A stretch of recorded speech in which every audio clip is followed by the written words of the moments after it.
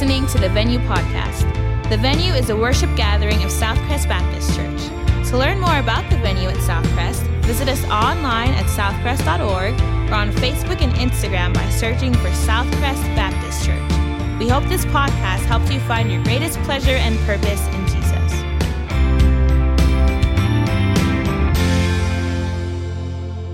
Amen. Now you guys can grab a seat.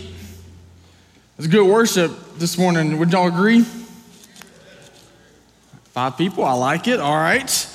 Man, that song, it's a good song. Always gets me going. Just to kind of reintroduce myself, my name is Richard Cruz. I'm the high school pastor here at Southcrest, and I appreciate the opportunity to be able to get into God's Word with you guys this morning. I'm excited. Anybody excited to get into God's Word this morning? Come on. I'm awake. I'm alive. I'm ready. Y'all ready? Yes. All right, cool. In the late 1970s, some of you may have remembered this, the Southern Baptist Convention, which is the convention that Southcrest Church affiliates himself with a majority of other Southern Baptist churches around the nation and the globe. In the late 1970s, the Southern Baptist Convention, they experienced an intense time of struggle. It was a struggle over the control and the future of the SBC, the Southern Baptist Convention. Because you had many people who were in high-ranking positions in different agencies within the SBC, presidents of seminaries, and a number of professors in these seminaries who have openly affirmed and supported a more liberal or leftist view of certain key doctrinal SBC beliefs, such as the inerrancy of Scripture, and on certain doctrinal beliefs such that has to do with the person and the word and the work of Christ. And so what you had taking place was this slow shift from these central key doctrines. It started shifting more to a liberal or open view of these certain key things. And this was, it was all throughout the SBC. And so what took place was, in the late 1970s, going into the early 80s, was this thing called this conservative resurgence that took place. And it was spearheaded by several men, but one key person that was elected president, I think it was in 1979, was a man by the name of Dr. Adrian Rogers. Many of you may have heard of him. He pastored Bellevue Baptist Church in Memphis, Tennessee for several years before he passed away. They elected him president. He kind of led the charge to bring the SBC back to this central truth and the central doctrines based upon the word and the work of Christ. So many of you've heard of Adrian Rogers. He's a hero of the faith. But maybe a lesser known name that many of you probably have never heard of, but his personal hero of faith in my eyes was a name by Dr. Gray Allison. Dr. Gray Allison, in the early 70s, he saw this shift begin to start taking place. He was a teacher. He was a professor at New Orleans Baptist Theological Seminary at the time. And he saw this shift taking place. And so he decided that he was going to start a seminary that was based upon the inerrancy of Scripture, based upon the truth that Scripture says about Christ, who he is, his word, and the work of Christ. And he was gonna be based on these key central doctrinal truths. And so he was in Louisiana, but he started really the school in Arkansas, but quickly moved it to Memphis, Tennessee, where it still resides today. That school is called Mid-America Baptist Theological Seminary. I'm going to give them a little shout out. It's where I got my undergrad. And it is an incredible school. And Dr. Gray Allison, he had I'm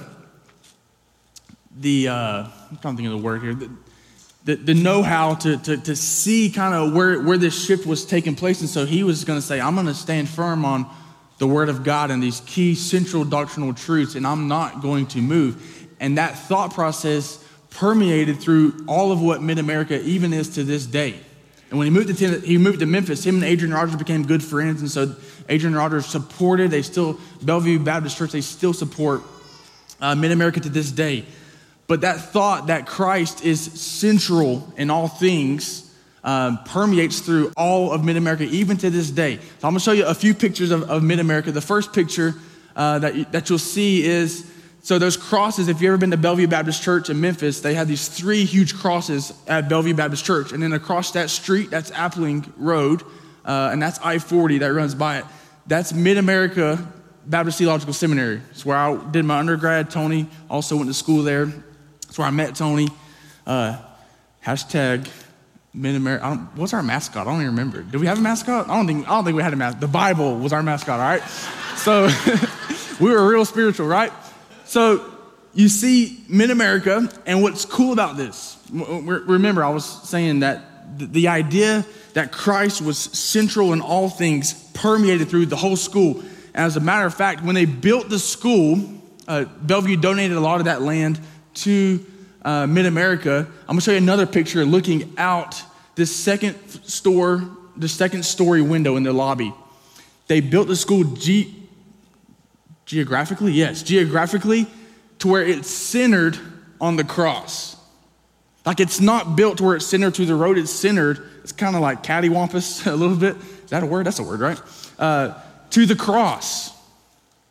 Like they built with this idea that the cross and Christ is central to everything. And they even built the school this way. And I remember every day walking by this, and I was reminded that is my life centered on Christ. And I thought about this school because every time I think about Colossians, I think about Colossians 1:18. Colossians 1:18b, if you will, which says that in all things he, Christ, may be preeminent. And that is the key verse that Mid-America has to this day. So everything that I learned at Mid-America was centered on the person, the word, and the work of Christ. And so I can't help, you can go back to the title slide now. I can't help but think about when we get into Colossians, my mind goes to Colossians 1:18. And that's a great verse because I think it also kind of sums up what Paul's really getting at here to the church and these people in Colossae, that Christ is supreme. That's what preeminent means. He is supreme. He is everything. He is central to everything, and he is sufficient for all things. That's really the point in what Paul was writing to this church. So I can't help to think about when Brandon asked me to preach in Colossians, this is where my mind went, but it also has a lot to what we're preaching on this morning. A Christ-centered church. If you've been following along in this series from the beginning, you'll probably remember that Paul is writing, he's in prison, but he's writing to this church, a real church full of real people who are dealing with real doctrinal issues and philosophies. If you know the context of Colossians, Paul never visited this church. He never saw these people that we know of. And so he had gotten word that they were dealing with certain things, such as these Jewish customs and this philosophy called Gnosticism, like a form of Gnosticism, which really, Gnosticism, it really speaks to the person of Christ. See, they believe that everything that is spiritual is perfect and good, and everything that is material is evil and bad. So how could Christ be perfect and good, be God? How could he be God and material man at the same time? How could Jesus be fully God and fully man? And so this ideology kind of was creeping into this church, and so Paul is writing to them. That's why you see in the first 2 chapters who Christ is. He is supreme in all things, and he addresses these issues in the first 2 chapters. And in chapters 3 and 4, which we're in now, it's all this practical exhortation regarding Christian conduct as a result of who Christ is. And I really believe Paul does a remarkable job, and I love Colossians because he really points us to the sufficiency of Christ in all things. And another way to look at it is this. The first 2 chapters, Christ is sufficient in our salvation, the deity of Christ, who Christ is.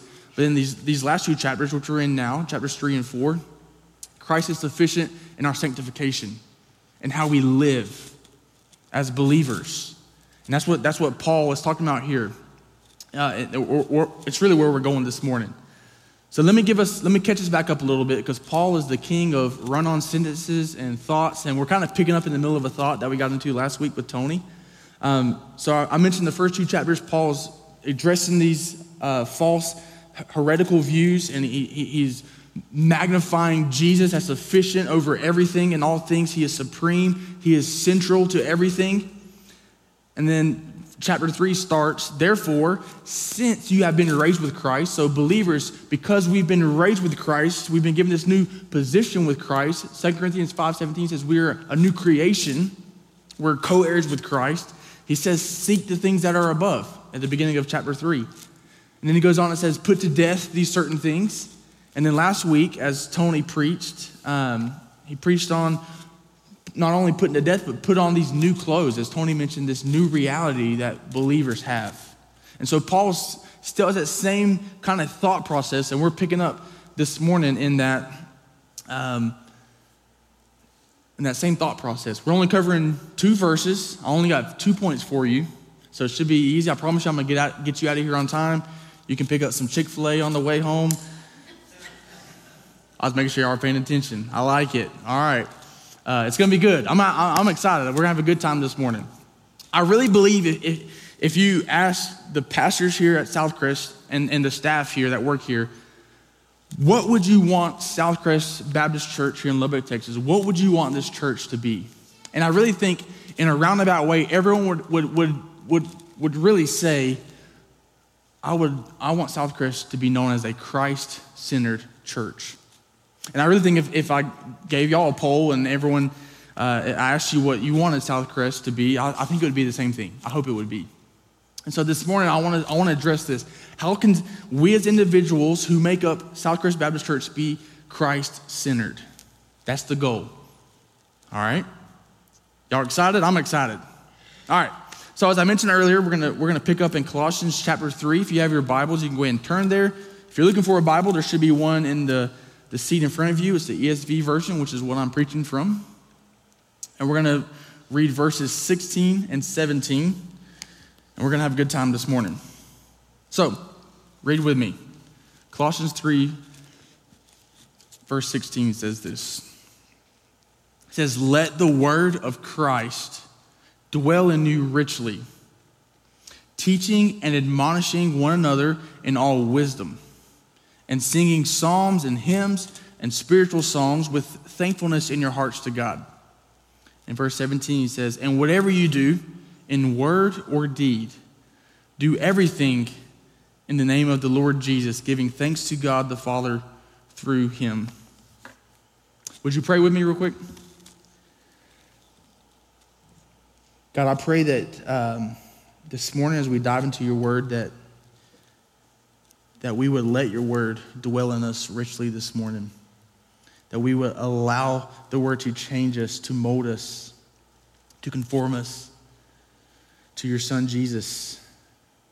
I pray you remove me and that you would speak through your word this morning, and that your word would land on fertile soil and open ears and open hearts this morning. We love you. We thank you for Jesus. We all pray these things in his name. Amen. All right, so we just read these verses. So if we're going to be a Christ-centered church, the first thing that we need to remember is what he says in verse 16, and is this. This is the first point you can write down. The message of Christ must be central. The message of Christ must be central to everything that we say and do if we're going to be a Christ-centered church. Let's look at the first part of verse 16 real quick. It says, let the word of Christ dwell in you a little bit? No. Richly. Dwell in you richly. Now, first, the word of Christ, he's pointing to the scriptures. The scriptures point to Jesus. As John 1 says, that Jesus is the word. He is the revelation that was brought into this world. All of the scriptures are fulfilled in Christ. They all point to Christ. So if I could give you the Cliff Notes version of this book right here, it would be the redemptive plan of God for his people through the sacrifice and work and words of Christ. So all these scriptures point to Christ. So the scriptures is the word and the gospel. And he says, allow this word, scripture, to dwell in you richly. Now, this word richly, as I just mentioned, it means abundantly or extravagantly rich, overflowing, if you will. So it's not just, I come on Sunday, I read a few verses, and I'm good to go throughout the week. No, he's saying the word of Christ should dwell in us richly. It should be overflowing when we speak, when we address people, when we hang out with people. The word of God should naturally overflow into our speech and everything that we do. That's what he's saying. Now, this word dwell is an interesting word. It really means to live in, to be at home. So it's this picture that Paul's writing is saying, allow God's word to make it its home in your heart, to make its home. The Lord's good and gracious, and this week he's allowing me and my family to go visit my in-laws, but we're going to go visit Colorado and in the Denver area. I've never really been up to that area, so I'm excited. I'm excited to go. We're going to get to go, Lord willing, to the Rocky Mountain National Park. I know it doesn't compare to Lubbock, but I'm excited about it. We're going to maybe get to go to the Garden of the Gods. Might get some fishing in there, all right? My wife's saying, maybe I'll let you do it some, okay? But I'm excited, and excited as I'm going to be to spend a week in Colorado, just getting away from everything, spending time in Lord's creation, spending time with family, getting away. At the end of the week, no matter where we go, when we go on vacation or we go back home or whatever, me and my wife, we always talk about we're just ready to get back home. We're ready. As fun as it's been, as awesome as that's going to be, I'm always ready to come back home. Because home is comfortable, right? We belong there. We can let our guards down there. I'm reminded of a verse when I think about this. It's Hebrews 4:12 and 13. It says this. It says, for the word of God, so Scripture, it's living and it's active, meaning it's always relevant in any time, especially right now. It's sharper than any two-edged sword. It pierces the division of the soul and of the spirit and of the joints and of the marrow, and it discerns the thoughts and intentions of the heart. And verse 13 says, and no creature is hidden from his sight, but all are naked and exposed to the eyes of him to whom we must give an account. I think a lot of people maybe don't allow God's word to dwell in their heart because it reveals things in us. It confronts us. It confronts things in our hearts that we bury down, that we want to hang on to.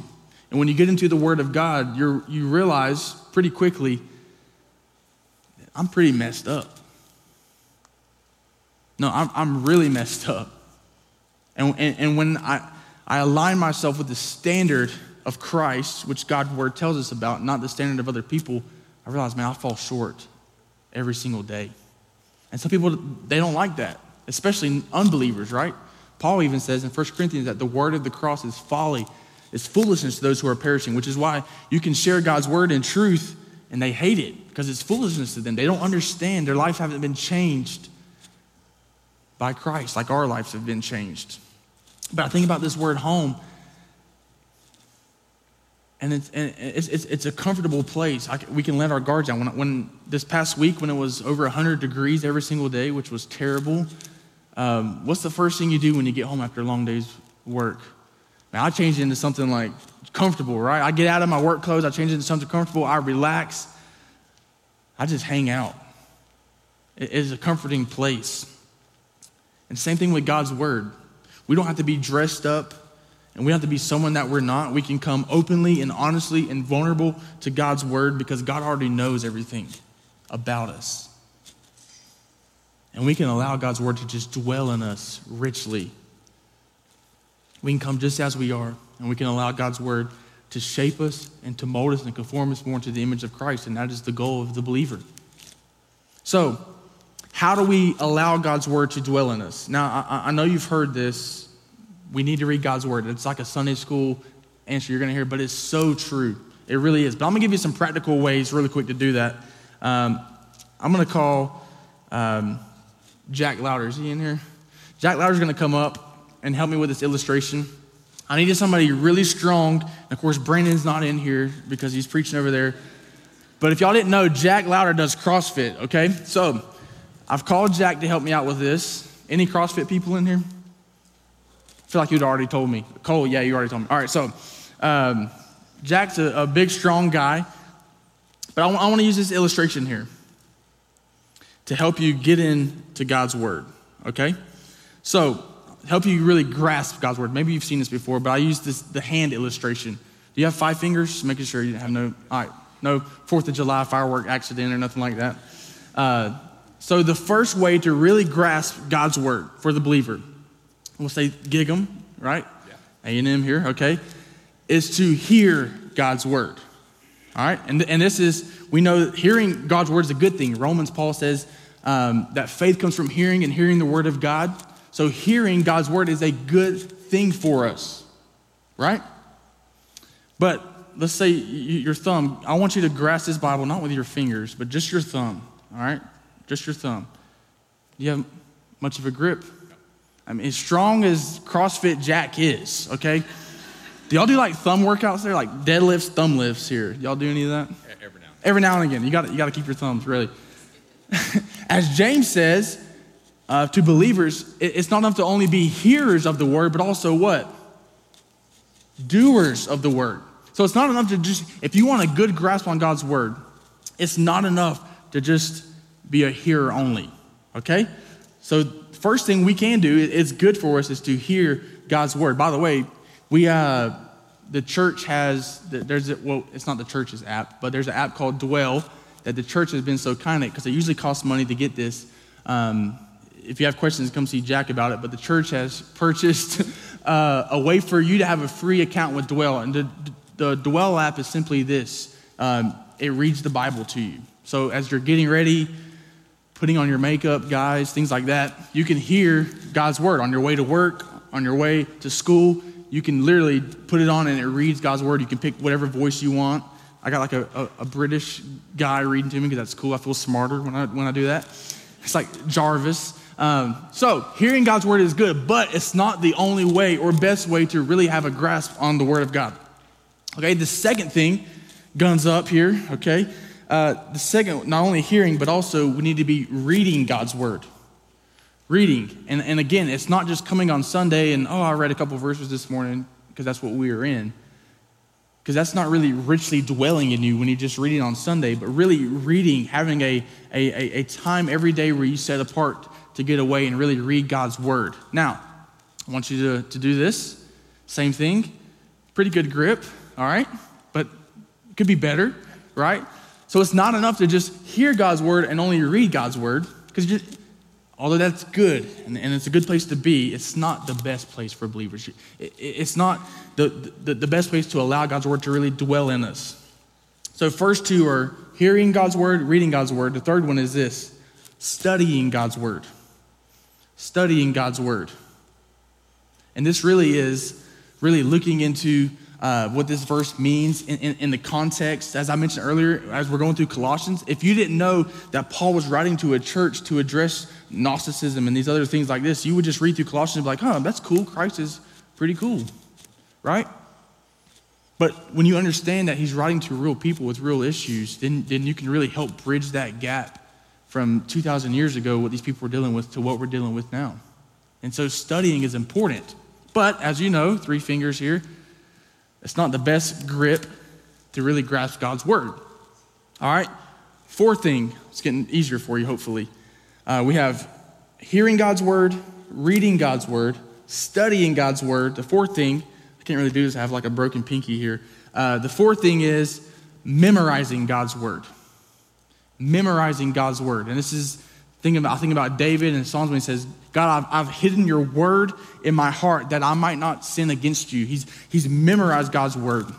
If you read in Ephesians 6, Paul discusses the armor of God, and everything is armor except for one thing. You have a sword, and it's the sword of the Spirit. It's God's word. When Jesus was being tempted, what did he do? He spoke scripture. If I'm dealing with certain sin in my life and I'm trying to battle that sin, I'm trying to really walk in step with the Spirit, I'm going to memorize scripture that's going to help me battle that sin. So when that temptation comes, I can I have God's word memorized, and I can speak God's word in that moment to myself and to that temptation. So memorizing God's word is an incredible tool that we have to really grasp God's word. Did you already do that? No, you haven't done it yet. All right. Without the pinky there. All right. Last thing. CrossFit Jack here. Here we go. We hear God's word is good. Reading God's word is good. Studying God's word is really good. Memorizing is really, really good. But the last thing, if you want to have a firm grasp on God's word and allow it to dwell, allow it to take root in your life, the fifth thing that we need to do is meditation. Is to meditate on God's word. And that's really this idea of chewing on this meat, of chewing on God's word. As I'm reading it, I'm thinking about it, I'm memorizing it, and throughout my day, I'm recalling that. It's permeating through everything that I do. Every decision I make, the gospel is going to affect every decision throughout my day because I'm really meditating on God's word day and night. Okay? You do those 5 things, get you a good grip on that. You got a good grasp. Now, I'm not going to tear my Bible, but you have a good grasp on God's word. Those 5 things are going to help you really allow God's word to dwell and make a home in your heart. Thank you, Jack. Appreciate that. Y'all give Jack a hand.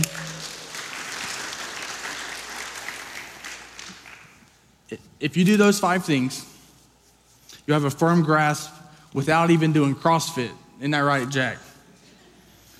It'll be more like you'll be fit with the cross.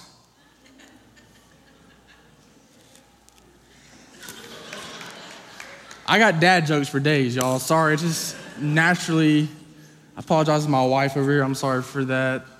TJ, can we edit that out back there? Can y'all do that? Okay. But it's true. When we say to get into God's word, we're not just saying it's just good for you, you should do it. It means something.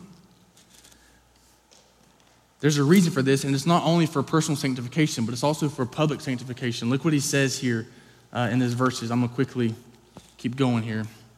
So he says, let the word of Christ dwell in you richly. So that's personal. And this is why it's good for the church. It's good for you, but it's also good for the church. This is why it says teaching and admonishing one another in all wisdom.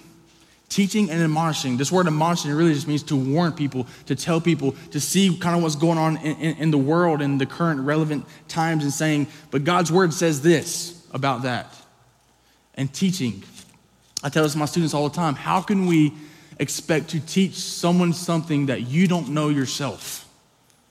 So adults, how can we expect to be small group teachers or a Bible study leaders? Or parents, how can we expect to disciple our kids? Or dads, how can we expect to wash our wives in the word as Ephesians 5 says? Or students, how can we expect to share the gospel if we don't know it, if we're not getting in it?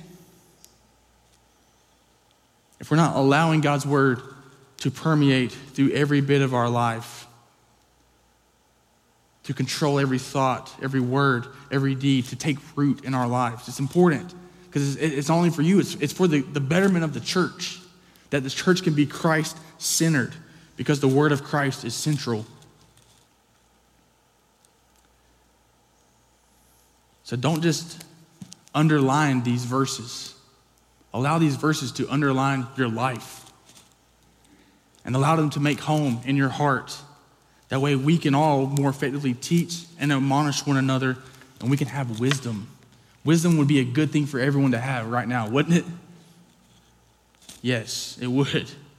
We need true biblical teaching now more than ever. So, as individuals and as the church, it's important to allow God's word to dwell in us richly so we can teach each other, we can admonish each other, but also it affects our worship. And I mean like singing worship. Keep reading with me here. So he's allowed God's word, the word of Christ to dwell in you richly, teaching and admonishing one another in all wisdom, but also singing psalms and hymns and spiritual songs with thankfulness in your hearts to God. I love music. I love to play music. I'm not very good, but I love to play it. I grew up listening to good music. My dad made sure I listened to 80s rock and roll and 90s country, okay? Amen. It's not as good as I'm going to be more spiritual. It's not as good as worship music, right?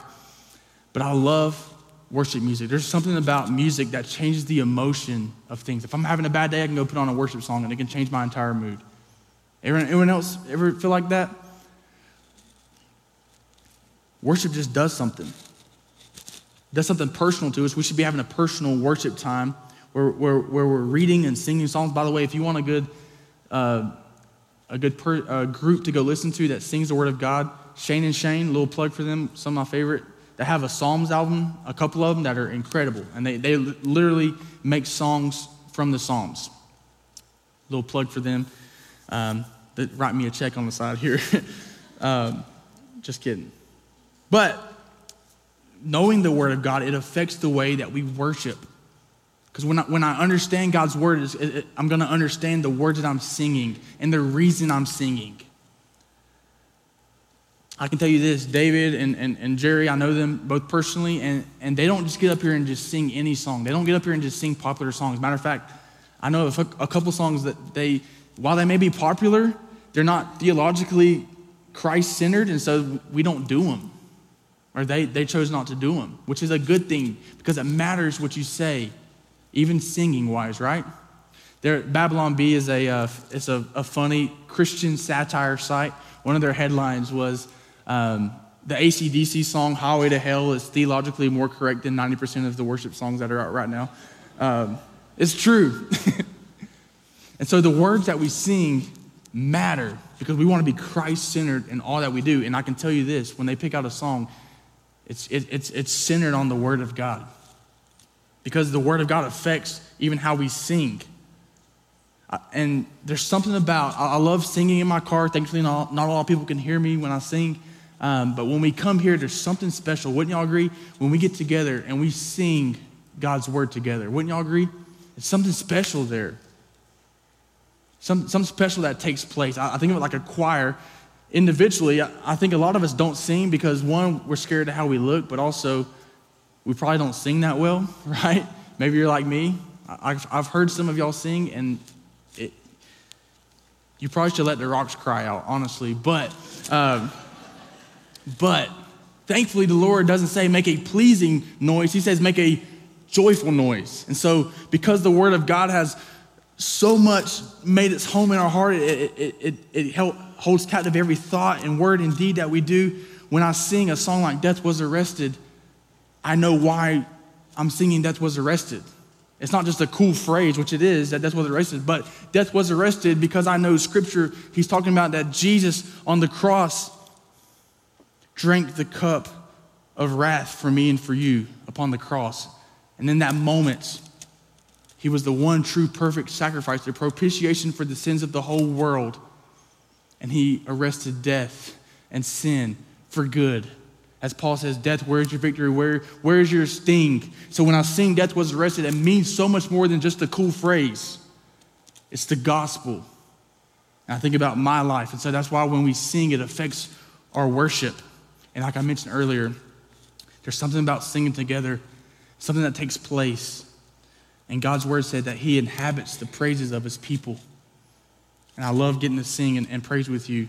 So our singing, again, is a direct result of our knowledge of the word.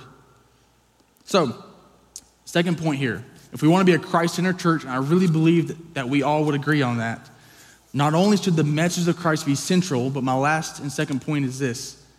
The name of Christ must be supreme. So the word of Christ must be central in all that we say and do. We can't falter from that. But also, the name of Christ must be supreme. Let me read verse 17 again. It says, and whatever you do, in word or deed, do everything in the name of the Lord Jesus, giving thanks to God the Father through him. So again, this is both personal and communal, right? Individually, if my life is making much of Jesus, if Jesus is supreme in my life, if I'm doing everything for his glory individually, and all y'all are doing that too, when we get together, we're going to all be doing that together in a communal way. And God is really going to be using Southcrest, not only for here in Lubbock, but around the world. And we're all a part of the body of Christ that comes together, and we lift up the name of Jesus together. And Christ's name is supreme. So when we individually make Christ supreme in our lives, when we understand that he alone is sufficient for all things, it's going to affect the way we serve one another, as Tony mentioned last week in verse 13, in brotherly love. It's going to affect the way we worship together. It's going to affect the way we teach and admonish one another. If I personally and you personally make Christ everything, that's a good thing, because when we get together, Christ is still everything.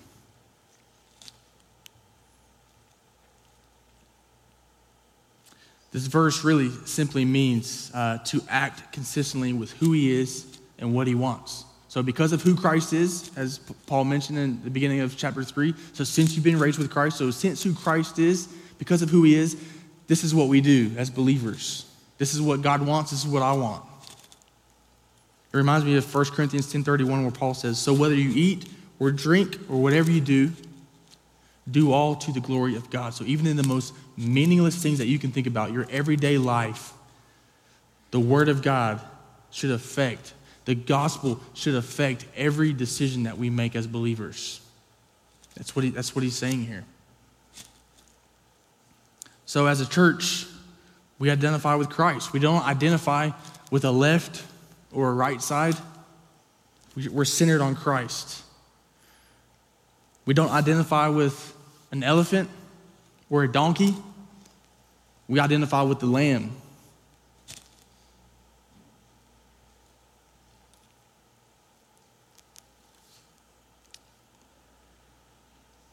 So I think about this church, and I'm a little biased because I do work here, but I really believe this is our heart, that we want to be a Christ-centered church. So I'm going to leave you with this. I told you I'd be done hopefully soon enough for you to still get some Chick-fil-A.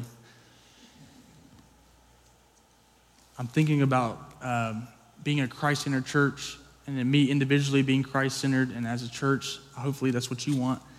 And that's what Paul is calling us to. So this is what I'm going to leave you with. May everything that we say and everything that we do be done in the supreme name that is above all the other names, Christ Jesus. For his sake, for his reputation, for his fame, and for his glory. And may our lives and may this church make much of him. Amen? I'm going to ask the band to go ahead and come up. Some simple truths here, but just because they're simple doesn't mean they're easy. I know how hard it is to get up and to spend time reading God's word. I know how hard it is to allow God's word to permeate and to make its home and dwell in my heart so much that it affects every decision I make. I would not be telling the truth if I said that that's the case in my life every single day, because it's not. It's also not easy to make Christ's name supreme in your life, because we have this fleshly desire to do what we want instead of what God wants. And that's a battle every single day. To say, God, get up. Today I'm going to get up and I want you to fill me with your spirit. And I want you to fill me with your word so that I'm walking in step with you. Not behind you or in front of you, but I want to walk in step with you. And I want to do what you call me to do. And I want to do everything in the power of your name. And I want to represent your name to this lost, dying, and broken world that's around me. And I want to be a light in a dark place for you. Because that's what you've called us to do. So it's not easy, but it's worth it. It's worth it if people can look at your life and say, man, there's something different. And Christ is at the center of their life. Or this church, that we're known for being centered on the person and the work and the word of Christ. We're not known for anything else, but we love God, we love people, we love his word. And we're going to stay Christ-centered regardless of what's going on around us.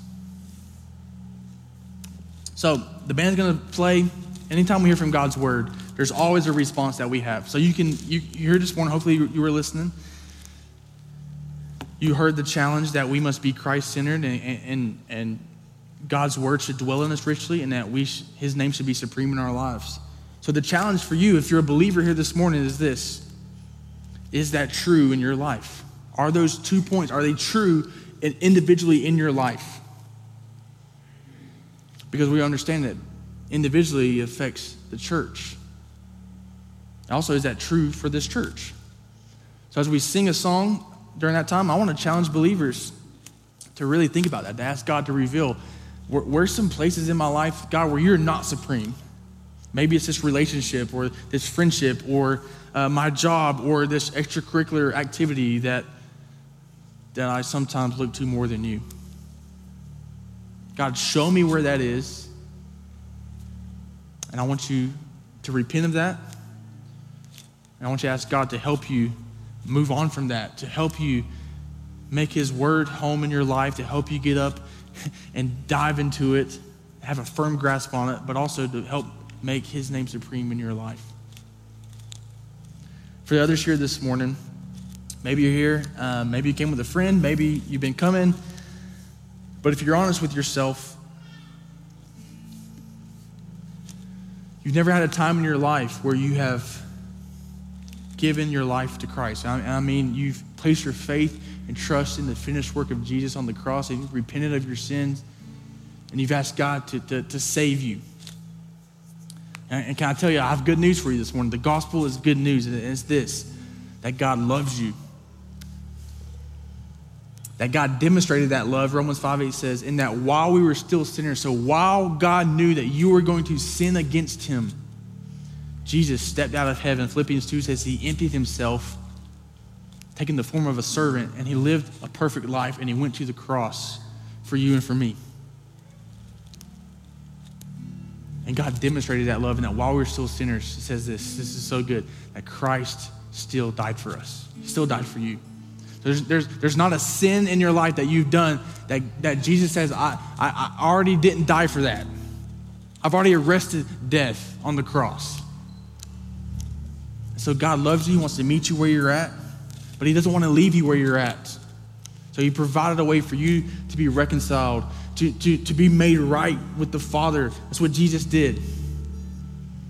And Romans 10:9 says, if you confess with your mouth that Jesus is Lord, he's not just your Savior, he's not just saving you from hell, but he's Lord. He is supreme in your life. If you confess with your mouth that Jesus is Lord and believe in your heart that God raised him from the dead, it's a promise in Scripture that we see, and it says you will be saved. And the beautiful thing, Romans 10:13 says, for everyone who calls on the name of the Lord will be saved. That's everybody. And you can do that this morning. I want to invite you to do that this morning. It's the most important decision you're ever going to make. I want to challenge you, don't leave here this morning without having talked with somebody. We're going to have some pastors around. We're going to have some people praying around in the room. We also have a room, if it's something really personal, you can ask them to take you. There's a room right across here in the business office where you can sit down and have an intimate, deep conversation. We would love to do that with you. I'm going to be standing in the back. I'd love to help you. I'd love to pray with you. Whatever it is, we're going to sing a song, and God's calling us all to respond now. So let's all stand and sing. I'm going to pray for us, and then let's respond how God's telling us to respond. Let me pray for you guys. God, thank you so much for your word this morning. God, I pray for the believers in here this morning who may be struggling, placing your word at the center of their lives. I pray that you would help them develop a joy to get into your word, to see the benefits of it, to see the fruit of it in their life, that they would grasp your word, and that your word would make home in their life, and it would dwell in them richly, and it would be overflowing, and it would permeate every conversation that they have. God, it would affect every decision they make, from their work to their families, to their children. God, that the gospel would go out and it would change lives through us. And how awesome, God, that you use us to do that. I also pray that you would help us make Jesus, your son, supreme in our life. That name would be above all other names in our life, all other idols. We would put them aside and Jesus would be king in his rightful place. So help us be a Christ-centered church that makes those things a priority. And God, help us respond into what you're calling us to respond this morning. We pray these things in Jesus' name. Amen. If you are encouraged by today's talk, be sure to subscribe and rate us wherever you stream your podcast. The goal of the venue is to help you find your greatest pleasure and purpose in Jesus by being relational, helpful, hopeful, and real. Thanks again for listening to the Venue Podcast.